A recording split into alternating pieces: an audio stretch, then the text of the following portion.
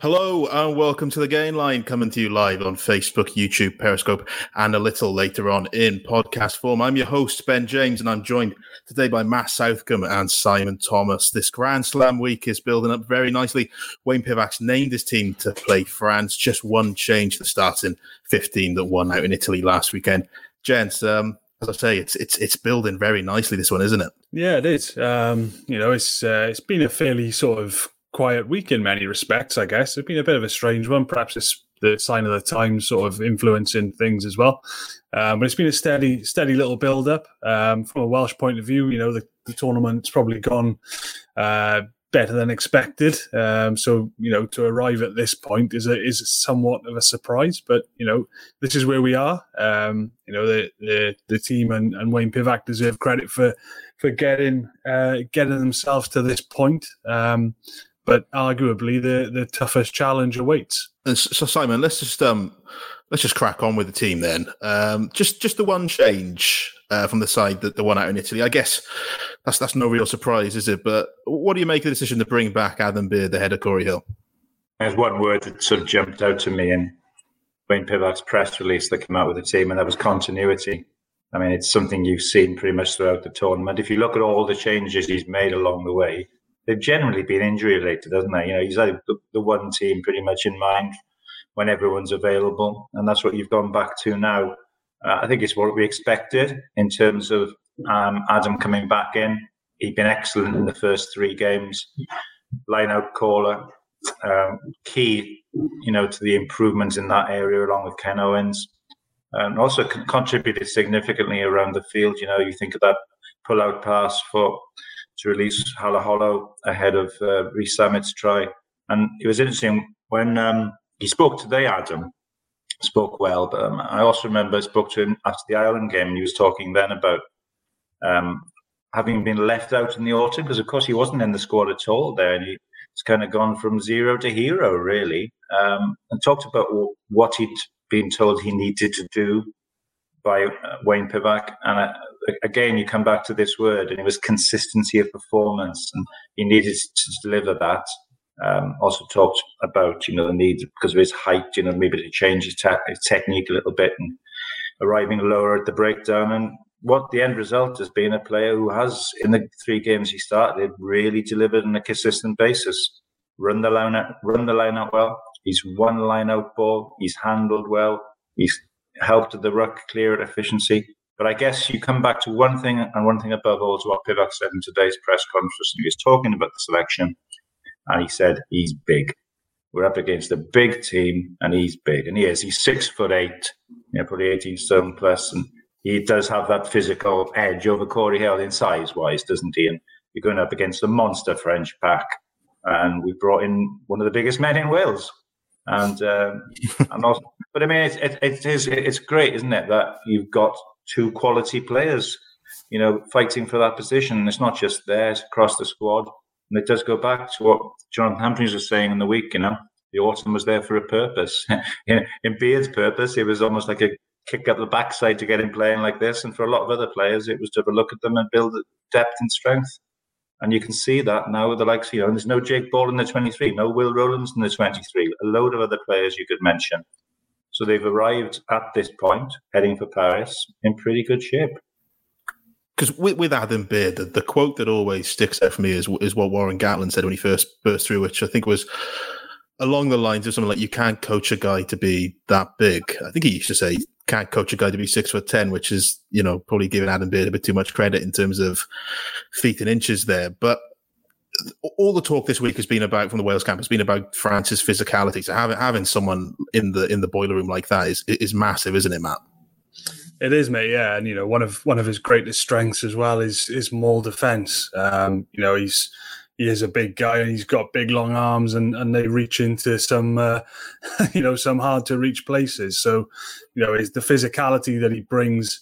Not just in the loose, but in the mauls as well. And that sort of technical know-how and being able to just get in the way and disrupt, and that's going to be crucial. And like you said, that Warren Gatland quote is a classic, and it does ring true as well. When he hits people, they stay hit, and he hurts people. Perhaps got a bit of work to do in terms of mobility and things like that. But, there's plenty of time to develop that side of his game. But first and foremost, he's an absolute unit. And, defensively, as Simon alluded to, the quote from Pivac today is, he's a big man and we're going to be up against big men.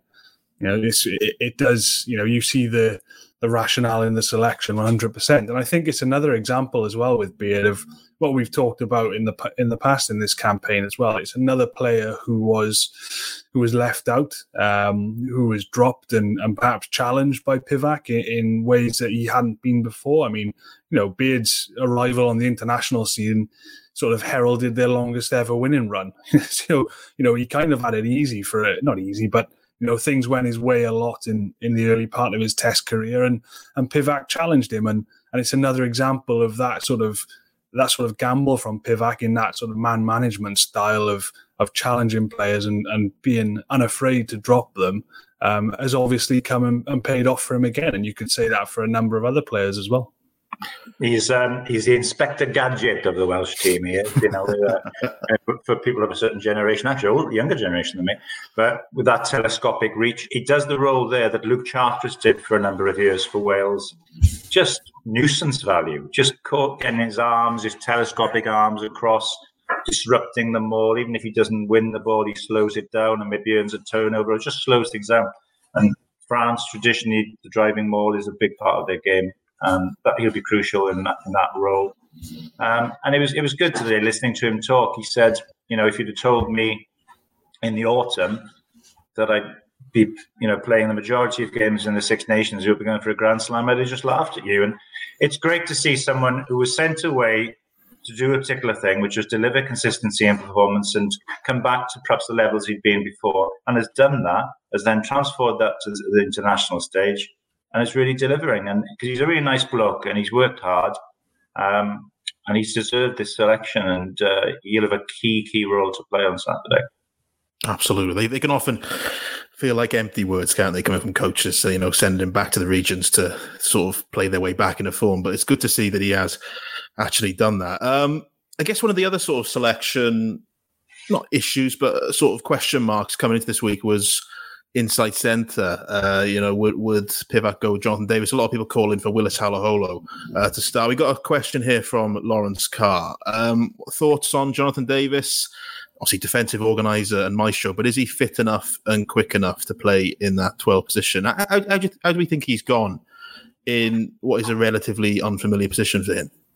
Yeah, I think you've got to look at it. It's against the backdrop of a man who has really struggled to get a run of games since the World Cup. He's come back from that knee injury, and it's always felt since then like he's been battling to rediscover his best form. I think you've got to view it through that lens. Over Christmas and in January particularly, he looked, a little bit out of sorts, struggling for form, short of confidence maybe. I was surprised at the way he was brought back into the side, but that being said, I don't think he's done a lot wrong. I mean, perhaps hasn't caught the attention like he can do at times, but I don't think he's done an awful lot wrong since he's come back into the side. And, Wayne Pivac's obviously very confident in him. Jonathan's got a lot of experience in top quality, high level matches, obviously Lions Test Series, World Cups and Six Nations Grand Slams of his own. So, he knows what this is all about. As the commenter touched on then, defensive organiser, been a big help, I think, for George North as well to make that transition into the midfield, to have someone like Jonathan inside him to sort of help him through that process, I think has been really useful. Now, as for Halaholo, I think at the moment, I think his role will be off the bench for the time being. There's a lot to be said for him coming onto the field. As the comment says there from Dylan Davis, I think there's a lot to be said for him coming on in the last quarter of a match when, typically defences are a bit tired. He brings something different he's very sort of unique in many ways at this level. There aren't many centres like him at Test level. They tend to be, more direct and bigger physical men. So Halaholo does bring something different, but from the start right now, particularly if we look at this game, I don't think you choose a Grand Slam match to give someone their first start at Test level. I think, especially when you've got a two-time British and Irish Lion with approaching 90 caps at your disposal as well. So, I see Pivac's reasoning for this one. I don't think Halaholo is a starter yet at this level, and I think Jonathan Davies has been 6.5, 7 out of 10 by his standards so far. Why not see this Saturday as a chance for him to just build up to what may probably, there's every chance this could be his best performance of the championship, having had a run of games. The word you used there was experience, Matt. And I think that is crucial when you look at the selection as a whole. There's 987 caps in this Welsh team, it's a record once again. And 14 of them have been involved in experienced Grand Slams in the past, Jonathan being one of them. And I think that's a key factor, particularly perhaps with his selection. Also, I think if you look at it, France have got a lot of power and experience in their midfield with Gael Fickou and Vakatawa, and I think Jonathan's defensive organisation and solidity there will be important. And he is starting to gel quite well with George North in midfield. You saw that for North's try, which came from a nice subtle offload out the side from Jonathan Davies. I think just generally, Pivac is just happy with the way it is now, where you have Sheedy and Halaholo coming on together to form a new midfield partnership. Around 45, 50, 55 minutes, games breaking up. They've got the ability to do different things. It's one of those classic ones, and if it isn't broke, don't fix it. And he likes the way things are set up, solidity at the start, solid at the start, open it up a bit towards the end. It's worked for him so far, so you can entirely understand why he's going the same way again. Absolutely. It's also interesting in terms of how sort of inside centres tend to play in Pivac teams. You think of when Hadley Parks and Scott Williams were at the Scarlets, and because of what your fly halves do, your inside centres become first receivers more often than not. And I think we've seen John Davies do that a lot since he's come in. He's had to play a first receiver role, which is probably something he's not so used to. Halfpenny did it at the start of the tournament, but since he's been out, John Davies has had to sort of add those strings to his bow. So I guess it is very much a work in progress on that front. Sticking with the point that you made, Simon, about experience, though, you mentioned, was it 987 caps? That's a new record by about 8 caps.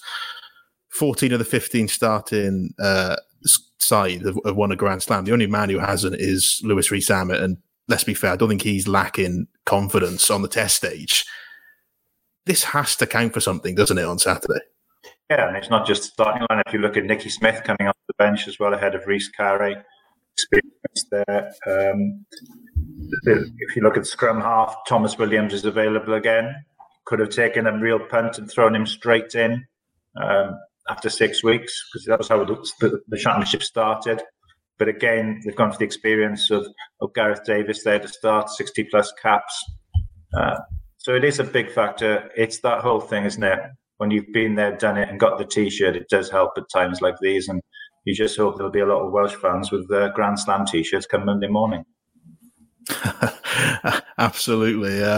Hopefully we haven't made the mistake of printing them early. I was reminded of a Grand Slam attempt, was it 10 years ago, by our neighbours, which ended up falling at the final hurdle, which actually brings us on to a comment very nicely. That segue somehow worked better than I expected to. English media this morning suggesting that Wales would be the worst ever Grand Slam winners if they beat France. Pivac batted that off, to be fair to him, in the press conference. But why aren't Wales getting the credit they deserve? That question comes from Jamie Phillips. Question, yeah. Who actually said that then, Matt? Who said it, Ben? Name the guilty person. Who said it? Well, I haven't actually read the article myself, but one thing I will say on that is, we three of us sat here will all know that these sort of opinions are subjective and people are free to have them. I mean, we'd be hypocrites if we shot down anyone for writing that sort of thing. One thing I will say on that is, me and Ben have talked a lot about this in this campaign, and there's been a lot of talk as well about now how the autumn series looks now. Wales have scored 17 tries, which is equal to their Six Nations record with a game to spare. So I think you do have to. I think a lot of the criticism that's been levelled at Wales in the last 4 or 5 months was valid. I know the autumn was an experimentation period and all the rest of it, But ultimately, the players there were good enough to perform better than they did. So I don't think this takes away from the criticism they received in that campaign. But you do look at it slightly differently now. And as for the way the Six Nations has gone, there was another piece as well after the England game that was written in the Scottish press, which basically said that Warren Gatland is now going to favour lucky Welsh players in his Lions team, and bemoaning the fact that now that the majority of the Lions team may be Welsh and Scottish players were going to miss out as a result. And, I gave Wayne Pivac a fairly hard time at the start of this championship because of the way they were playing. I know they were winning games, but it didn't feel like they were the finished article. But then they went and put 40 points on England. Do you know what I mean? Like the second best team in the world before this championship and everybody's favourites to win it. And you just start to think, well, you need to start giving them a bit of credit here now. Like, all right, they had a red card in the Ireland game so Ireland were down to 14 men for over an hour. And that's fair enough. Xander Fagerson, the red card in the second half again. But ultimately, you got to look at the Welsh side then and say, well, maybe they've just got really good discipline. Maybe they've just got players who know that you can't drop a shoulder into someone's face. At the end of the day, it's not their fault. And they've only beaten what's in front of them. They may have had the rub of the green with one or two decisions in the England match. Show me a Grand Slam campaign that hasn't had the rub of the green. Do you know what I mean? This happens every time somebody wins a Grand Slam. So I think some of the criticism now has become slightly unfair. They put on a thoroughly professional performance out in Rome last week. And if they go on to win a Grand Slam, then they will have deserved it. Nobody flukes their way to a Grand Slam. One thing I will say, though, is that Saturday is a big match for Wayne Pivac, not just because of the silverware that's at stake, but it's because of those sorts of comments that we've seen in the last fortnight or so about how Wales have been lucky. They've fluked themselves to a triple crown. They're lucky to be in this position. If they lose on Saturday, then those comments will start to come about more frequently. If they win, then it shuts the whole debate down. Yes, it's interesting, the stuff about being lucky about red cards, because obviously, Wales aren't going out there with the intention of getting players sent off, but that's testament to what they're doing so well in defence. The red cards come as a fact that Wales are horrible to play against with ball in hand because they're really resolute in defence and they're really tough to sort of break down at the breakdown. So you have to commit numbers, you have to come from deep to enter rucks, and you all it takes is one moment of loss of composure in 80 minutes and suddenly you've got a red card. And that's where I think it's a daft thing to describe stuff like red cards as luck, when the red cards, they're not unforced errors like in tennis terms. These come from Wales doing the basics and some really nitty-gritty stuff in defence really well. I had one gentleman tweeting me this week, a Scottish gentleman, punter, and he described Wales's campaign in the Six Nations so far as this: red, ref, and Italy. Which I love it. That's brilliant, isn't it? Bring it on. It can be as salty as you like. Just look at the table. Wales are, I think, 9 points clear at the top of the table going into the last match. I think you'd have settled for that going into the start of the championship. They've just got better and better, and they've played some really good rugby, and they've scored a lot of tries. And let's not beat about the bush. Discipline is a key factor in international rugby. It's absolutely pivotal. And Wales now haven't had a card. How long is it now since, Ben? The length of the run is growing, isn't it? It's going back to 2018. It's an impressive record, both under Gatland and Pivac. They've been squeaky clean in terms of any kind of foul play. And obviously, touch wood, that continues now in Paris. Because we saw, obviously, in the World Cup game how, important against France, how important the discipline is. Yes, they've earned a lot. There's been luck at times, but there's luck in sport. But they've also earned a lot of luck from the way in which they've turned things around, because, there was a lot of pressure on them going into the Six Nations, and they could have really got in on themselves, but they haven't really.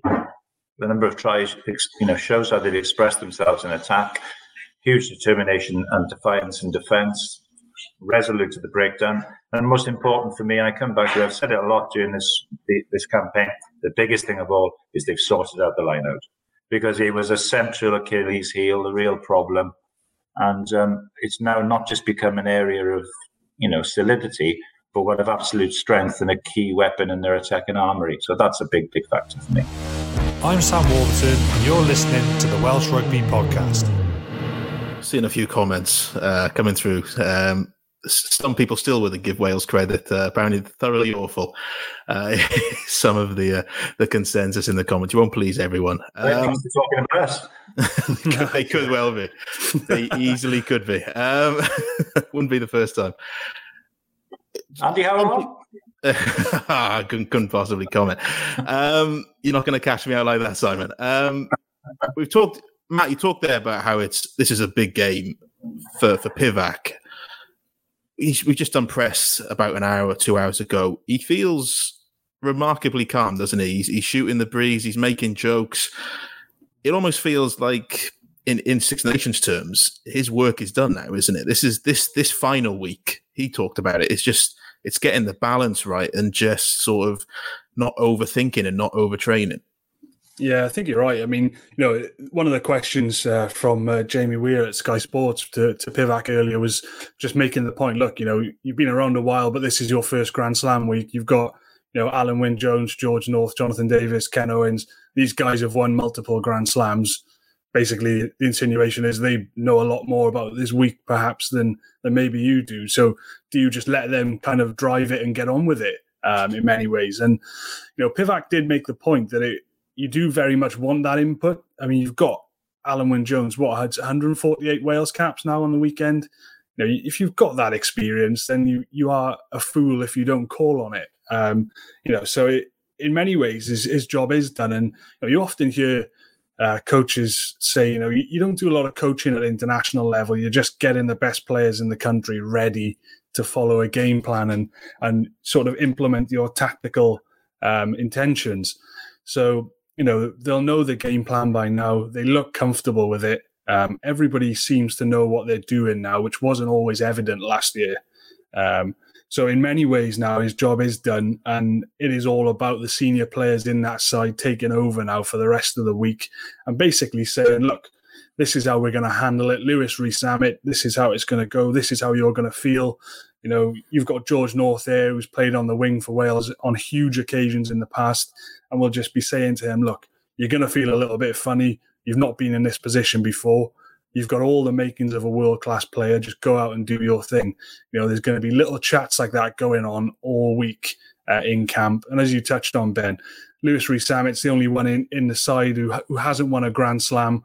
But ultimately, he doesn't look short on confidence, and it doesn't look like he's going to, lose his way to the line anytime soon. So, I think Wales are in a good place in that sense. There's a lot of experience in the side, as we've touched on, and it does stand the team in good stead heading out to Paris. If you look at it, Matt, I think, fairness to Pivac, he's handled himself pretty well throughout, in good time and bad, isn't he? But you think about it, things were really stressful going into this campaign. 4 defeats out of 6 in the autumn. And then just before it's about to start, the last thing you need, you have the Josh Adams episode where he's obviously suspended following breaking the COVID regulations. You thought to yourself, well, what else could go wrong for Pivac? But I remember the press conference, the Zoom call when he was dealing with that. I just thought, difficult situation. He just handled it really well, spoke sensibly. And I just think he's come across to this as somebody who's quite calm in difficult situations. I remember when he was at the Scarlets, there was a tricky start he had there as well. I don't think he won everybody over in the dressing room initially, but he stuck at it, stuck to his ways. And I was talking to a couple of people who were involved when he was brought on board, and one of the big factors for them then was his man management skills. I think it was recognising that Stephen Jones had a big element to play on the coaching front of the Scarlets, but Pivac's one of his big strengths is man management. And management can seep its way into the kind of discipline we talked about. We've seen in the past where, Dan Biggar and Liam Williams have perhaps got a bit over-animated and overexcited during matches. You can sometimes lose the plot when that happens. They've been pretty calm and collected and controlled. Just look at Dan's cross-kick against England. He's been on the money. There's been no real issues there. And it just seems how much of a part Pivac's man management has played in that is difficult to know. But you've got to say that under his regime, people like that, there's a real calm and control and assurance to the performances. And I'm sure part of that stems from the kind of mindset and the mantra that comes from the coach. So hats off to him, really.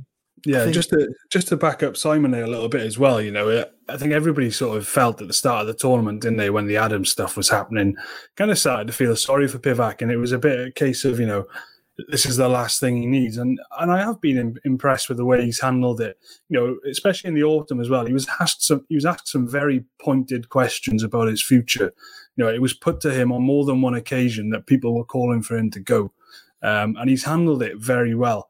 And, at the moment, everything's coming up rosy for him, isn't it? But just to follow up on another point that Simon's made, I was told, before he took over that he was a good man manager, but would need good coaches around him. Now, obviously the suggestions are now that he's beginning to trust that coaching staff a little bit more, pull himself back and maybe not feel like he has to have, a hand on everything. And maybe that bit of trust is now starting to prove dividend. But, I think the way it's gone so far, I think in a way, I think he deserves it because, the autumn, as we said, and, the start of, the build-up to the Six Nations campaign was basically dominated by chat of, if the Six Nations doesn't go well, you could well be out of a job. So, the way that this has been turned around by him and the players, I think he deserves a lot of credit for it. The other thing, Ben, is I think he's able, because of his background, the life that he's had, he's able to put rugby in its proper perspective. And, yes, you may be under pressure, teams losing. But when you've been a policeman dealing with someone who suffered a family bereavement or an accident, a road traffic accident or something like that, and you have to go and knock on the door and tell them that kind of thing, and you have to deal with some of the incidents he probably had to deal with in New Zealand. I've talked to him a fair bit about this over the years. And he says, after that, rugby's important, but it's not the most important thing in the world. And he lived a lot of his life dealing with really important things, serious things. And it's enabled him to sort of keep a calmness about rugby because it is a livelihood, yeah, but it's also a game and entertainment. And I think that level-headedness has really served him well. I mean, as well, probably when he had to make the decision about Byron Hayward, that was a difficult one, wasn't it? Made the decision, made the man management decision. He was close to Byron. It would have been hard, but it's been proved right. The defence under Gethin Jenkins has really blossomed. And to be honest, if you look through it now, it's easy with hindsight for them to kind of say, oh, no one listened to us in the autumn when you were losing games, so it's understandable to an extent. But with hindsight, what they're saying does make sense. Yeah. Autumn, building depth, Six Nations winning. And they've ticked both of those boxes, haven't they? So, fair play. No, so, I've spoken to Pivac's sons and, the stories about him as a police officer, like dealing with dead bodies. And even in Fiji, the sort of what they saw out in Fiji in terms of the livelihood there, it does put it in perspective. But it's interesting because it comes down to momentum, which is that the biggest of buzzwords in Welsh rugby. You think back of all the successes Wales have had over the last 16 years. I think it's been dubbed sort of, it's the second golden generation, isn't it, this last 16 years? And it's all been built on sort of building momentum early in campaigns. Obviously, in the autumn, Wales didn't have that momentum because they were chopping and changing week in, week out. Now they've had it. And Rhys Patchell spoke really well, I think, a couple of weeks ago before the England game. And he said that what Pivac does really well is when a team starts to get a bit of momentum underneath him, he puts the onus on the players' responsibility and it starts to become a self-fulfilling prophecy. It feels like this is now what they're destined to do. And I guess, we've seen that, haven't we? It's just been one thing to the next in the Six Nations, and they just got on with the job. Yeah, Wales, particularly under Gatland in the last few years, became a very difficult team to stop when they got on a roll. It's why Gatland felt emboldened to say if they beat France in the first game in 2019, then they'd go on to win the championship. That's a pretty big statement for a coach, but it speaks that he was speaking like somebody who just knew what these players were like. And we've seen it so many times before. They overcome that first game, which is usually a tough game for Wales. They don't get, the likes of Italy first. They normally have a tough game to overcome, win that, and then it breeds confidence. This time round, they looked at the fixture list and they said, right, we've got Ireland first, tough game. And we've got a 6-day turnaround and an away trip, which I think is the first time, in a very, very long time, maybe even the first time ever. I think I was told that Wales had a 6-day turnaround before an away game before. So they had to manage that. Then, of course, they had I think it was the 7 injuries after the Ireland game. They took a completely different looking team up to Murrayfield, and it became about just getting through the game. They got a bonus point, and suddenly it's confidence. And it felt so much like the 2019 campaign, where they got through the first 2 games without playing well. Then you have England next at home in Cardiff. No fans, of course, but not a game that any Welsh player will want to lose. And they blew England away. That final quarter of the match, Wales were never going to lose. And like I said to you before, they put 40 points on everybody's tip to win the championship. So, once they get moving like this, there's just so much know-how and experience now in this side that you don't see them blowing opportunities very often, which is why. And France are an incredible side when they get moving. There's so much sort of creativity and power, particularly behind that forward pack, which is an absolute brute of a forward pack, that they do pose so many threats. And I think it is Wales's biggest challenge so far. But you can take confidence, if you're a Welsh fan, out of the fact that when Wales do get rolling like this, you don't really see them mess it up all too often, because they've got so many players now who have done it so often. Absolutely. We haven't spoken much about France. Yeah, I was going to say one other thing. You've got to remember that Pivac operated during a coup in Fiji. I know Welsh rugby gets quite volatile at times, but compared to doing that, it's a walk in the park. This, isn't it? He's a man who can keep his calm in adversity. I think we can say. We're never far away. We haven't talked much about France yet. As you said, this is Wales's biggest test of this tournament. And if they did win in Paris, it'd probably rank as one of the great Welsh victories. But yeah, it's going to be a tough one. What do we think of the French team? It's an unchanged start in 15 from the one that lost at Twickenham last time out. There's a few changes on the bench. I noticed they've gone from a 6-2 split to a 5-3 split, so probably not as worried about our pack as they were England's. How do we see them reacting to last weekend, the defeat? I went through that tape very closely last weekend to do a kind of piece about, I guess, what Wales can learn from what England did to France, and what fragilities there might be with Le Bleu, and what strengths they have. I mean, the strengths are abundantly obvious for everyone to see. You only have to look at that set-piece try for Penno in the first half. I mean, I think it's the try of the championship for me, and to have so many working parts operating at that, it literally was a training ground move executed to perfection. I haven't seen one like that many times in my life. It was just extraordinary try, really. And I just, there's not many times from a set piece move you can look at the defence and say, well, there's nothing they could have done. That's how good it was. So that's their strength. You also saw it within 65 seconds of the kickoff, where they just kept the ball. Petit General, Dupont just ran the show, picking off his runners at the end. Then a missed pass creates the overlap. Chip over the top from Tebby Thomas, who's first to react. It's Dupont again. He's a magnificent player. So those are the threats. But you kind of knew about that. So the more interesting bits was, well, how did England beat them? Well, in a way, it was like brutally simple in the second half. They didn't allow France to have the ball in the English 22 once during the entire second half. Now, if you're up against a team that's got such potent attacking threat, how do you deal with them? Well, keeping them out of the kill zone for the entire 40 minutes isn't a bad way, isn't it?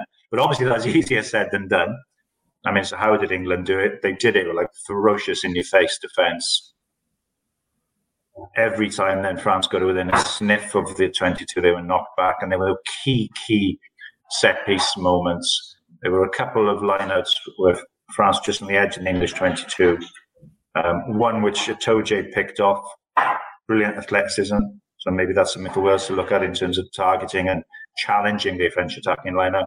And then the next time they were there, lovely ball off the back into midfield, through to Vakatawa, their big power runner.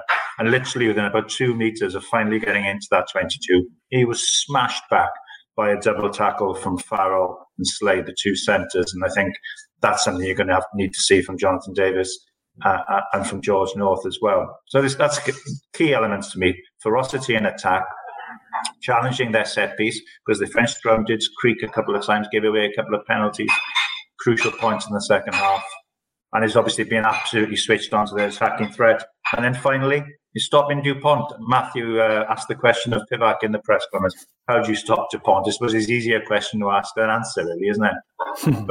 But what England did do to him a couple of times, in particular, if you remember, Curry charged him down from a line out.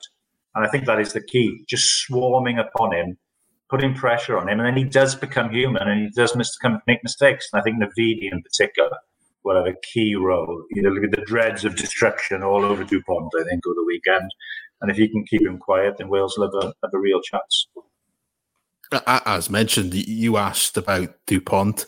You also pointed out that Wales have conceded most of their points in that second quarter before half-time, and France have scored most of their points in that second quarter, which isn't a great mix heading into the weekend, although France tired in the last 20 and Wales tend to get points themselves in the last 20. So I guess these things even out. But how do you see that battle going?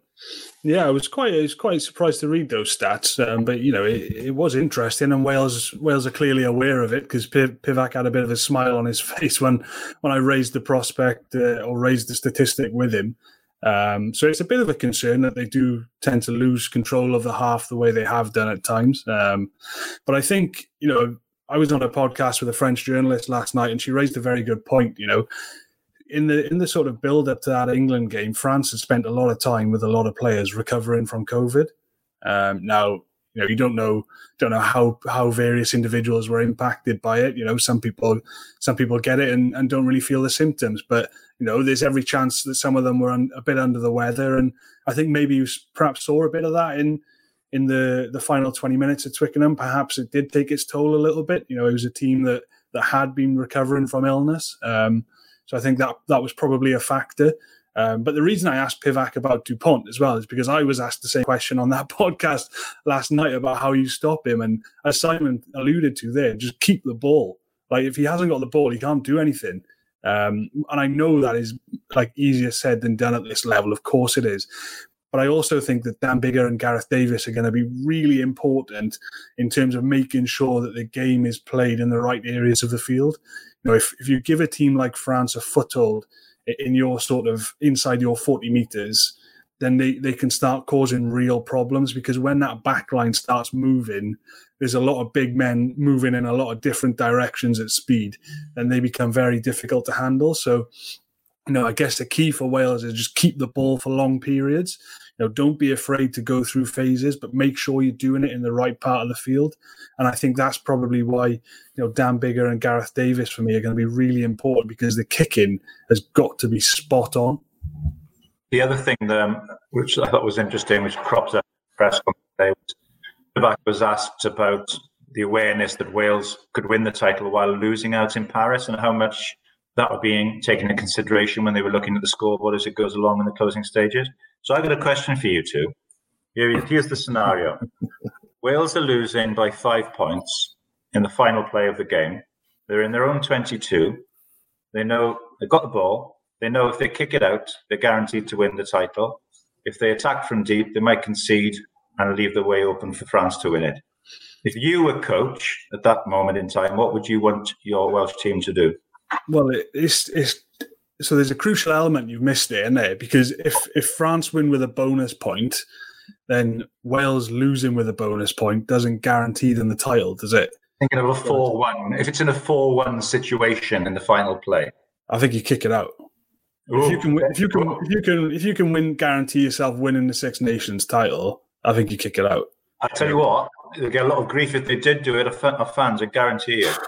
Yeah, I know, but I mean, the Grand Slams obviously are great, but winning if the Six Nations is on the line, I mean, put it this way, right? Let's flip that and say Wales go for it and they lose the ball and France run in and score another try. Then, do you know what I mean? Like, I would, and they end up losing the Six Nations title because of it, because France go and smash Scotland whenever that game ever takes place. Imagine the reaction then. Well, it's interesting. I know there wasn't a Grand Slam on the line, but Ben, I think we were both working at the time when there was a Dragons game recently where Sam Davies did exactly that. And he kicked it out, I think, to take the losing bonus point at against one of the Irish. I can't remember exactly. It was against Leinster. Leinster, our home to Leinster. Yeah. And you take a losing bonus point against Leinster, something to take. But I mean, and he was completely defended and vindicated by Dean Ryan, if you remember, after the game, and he said, pitch was heavy, we weren't going to go the length. But there were a lot of people taking to social media, castigating him and the Dragons for what he did, and saying that was a bad message in terms of their lack of ambition. And I can guarantee you, if Wales were to take that approach, you would get a lot of armchair critics really having a go at them for doing it. But I actually agree with Matt. I would probably say do the same thing, because a grand slam after where the Wales were in the All-Time, it would be a hell of an achievement. But that'd be the ultimate achievement. But a Six Nations title wouldn't be a bad achievement either, would it?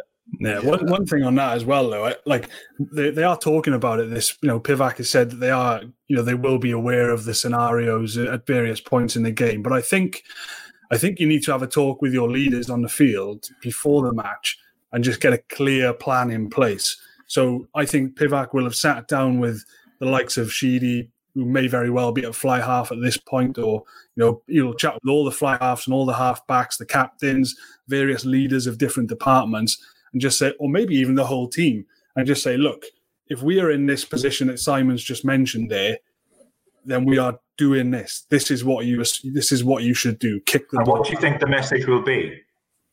I think it'll be to kick the ball out. Give it to Lewis Rees-Zammit and go the length. What do you think, Ben? I think you kick it. The Sam Davis one is interesting because at the end of the day, I think Leinster had the bonus point. So there's no incentive for Leinster to score more points. So the Dragons could have feasibly tried to go the length, and if they lose the ball, Leinster kick it out. It's game over. There's no fear of giving something to the opposition. Exactly. With this, because you got two teams going for the same title and points difference and stuff like that, and denying bonus points comes into it. Wales, it's not just losing the ball and losing the chance to score, it's gifting France the score and then taking something away from them. So I think then you become more risk averse. So I think if it did come down to it, you kick the ball out. I think Matt's right. You talk about it beforehand, but you've probably also got to make a judgment on the field, look around you, how drained, how exhausted are your teammates. And it's a really difficult call. I mean, and I suppose that's when it comes to the leaders on your side. And I suppose that's where Wales are quite well placed. If you look, there's a lot of experience there. If you're in doubt, say you're say Thomas Williams, who's still relatively inexperienced, and he's the scrum half of the ball there. He's going to have really experienced players on there to turn to. So Rees-Zammit, if he's caught in a corner or situations like that. You look at someone like Corey Hill, the leadership he'll bring off the bench. Nicky Smith, experience of the bench.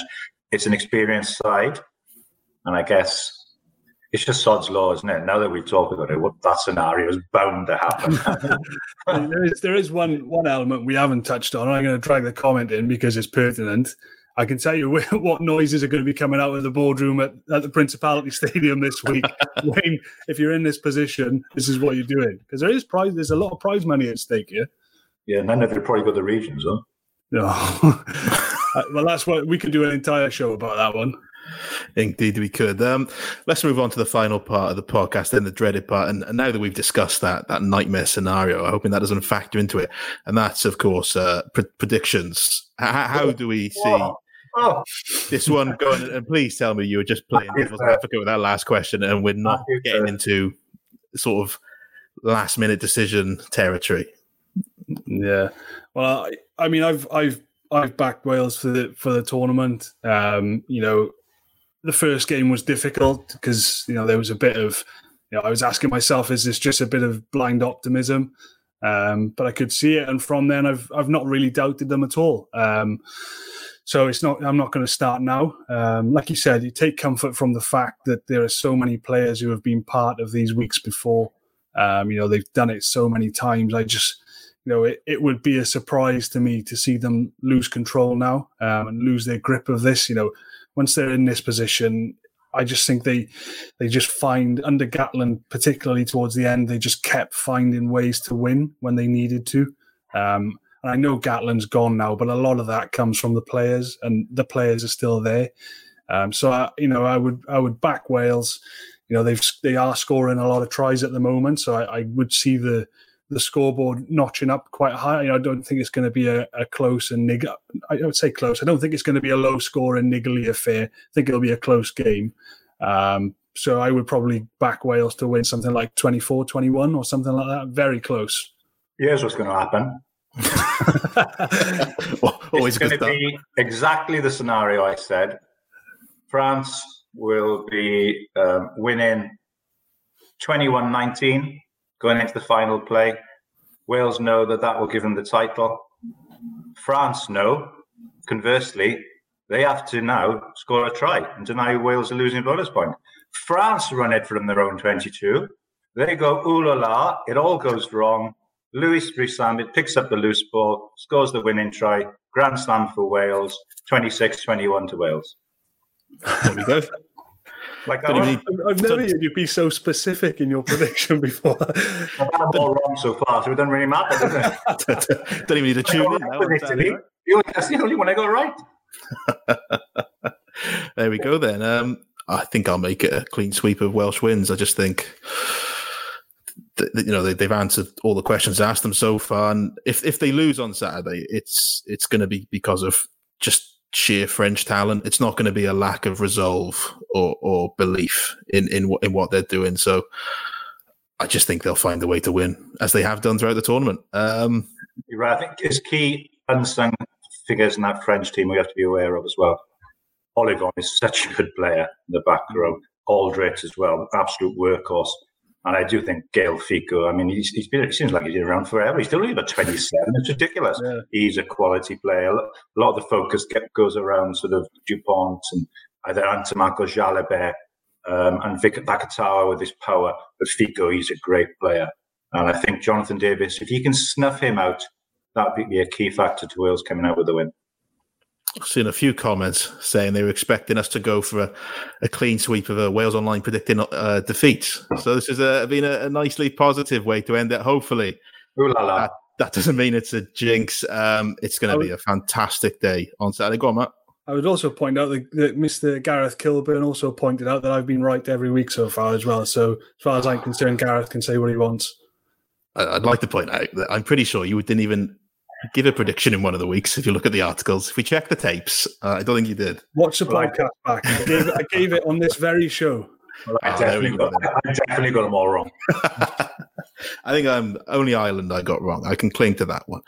But yes, hopefully that's not a jinx that we're being so positive. It's going to be... Just one final thought for you guys, very final thought. Can you imagine what it would be like this Saturday in Cardiff?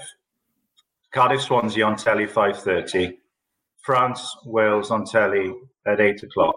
Imagine what it'd be like in towns up and down Wales. It would just be absolutely bonkers, and it's a shame, isn't it? This wonderful potential achievement for Wales is having to be taking place behind closed doors. But I guess through the difficult times everyone in Wales has been through, it has put a smile on people's faces, and I think above all we need to say thank you to Pivac and his team for doing that for us, really. Absolutely. It will put a smile on people's faces. I mean, there's going to be a lot of very drunken Zoom calls late on Saturday night. If Wales do complete the Grand Slam, as I say, it's going to be an absolutely fantastic occasion on the weekend. And you'll be able to catch all the action live on Wales Online.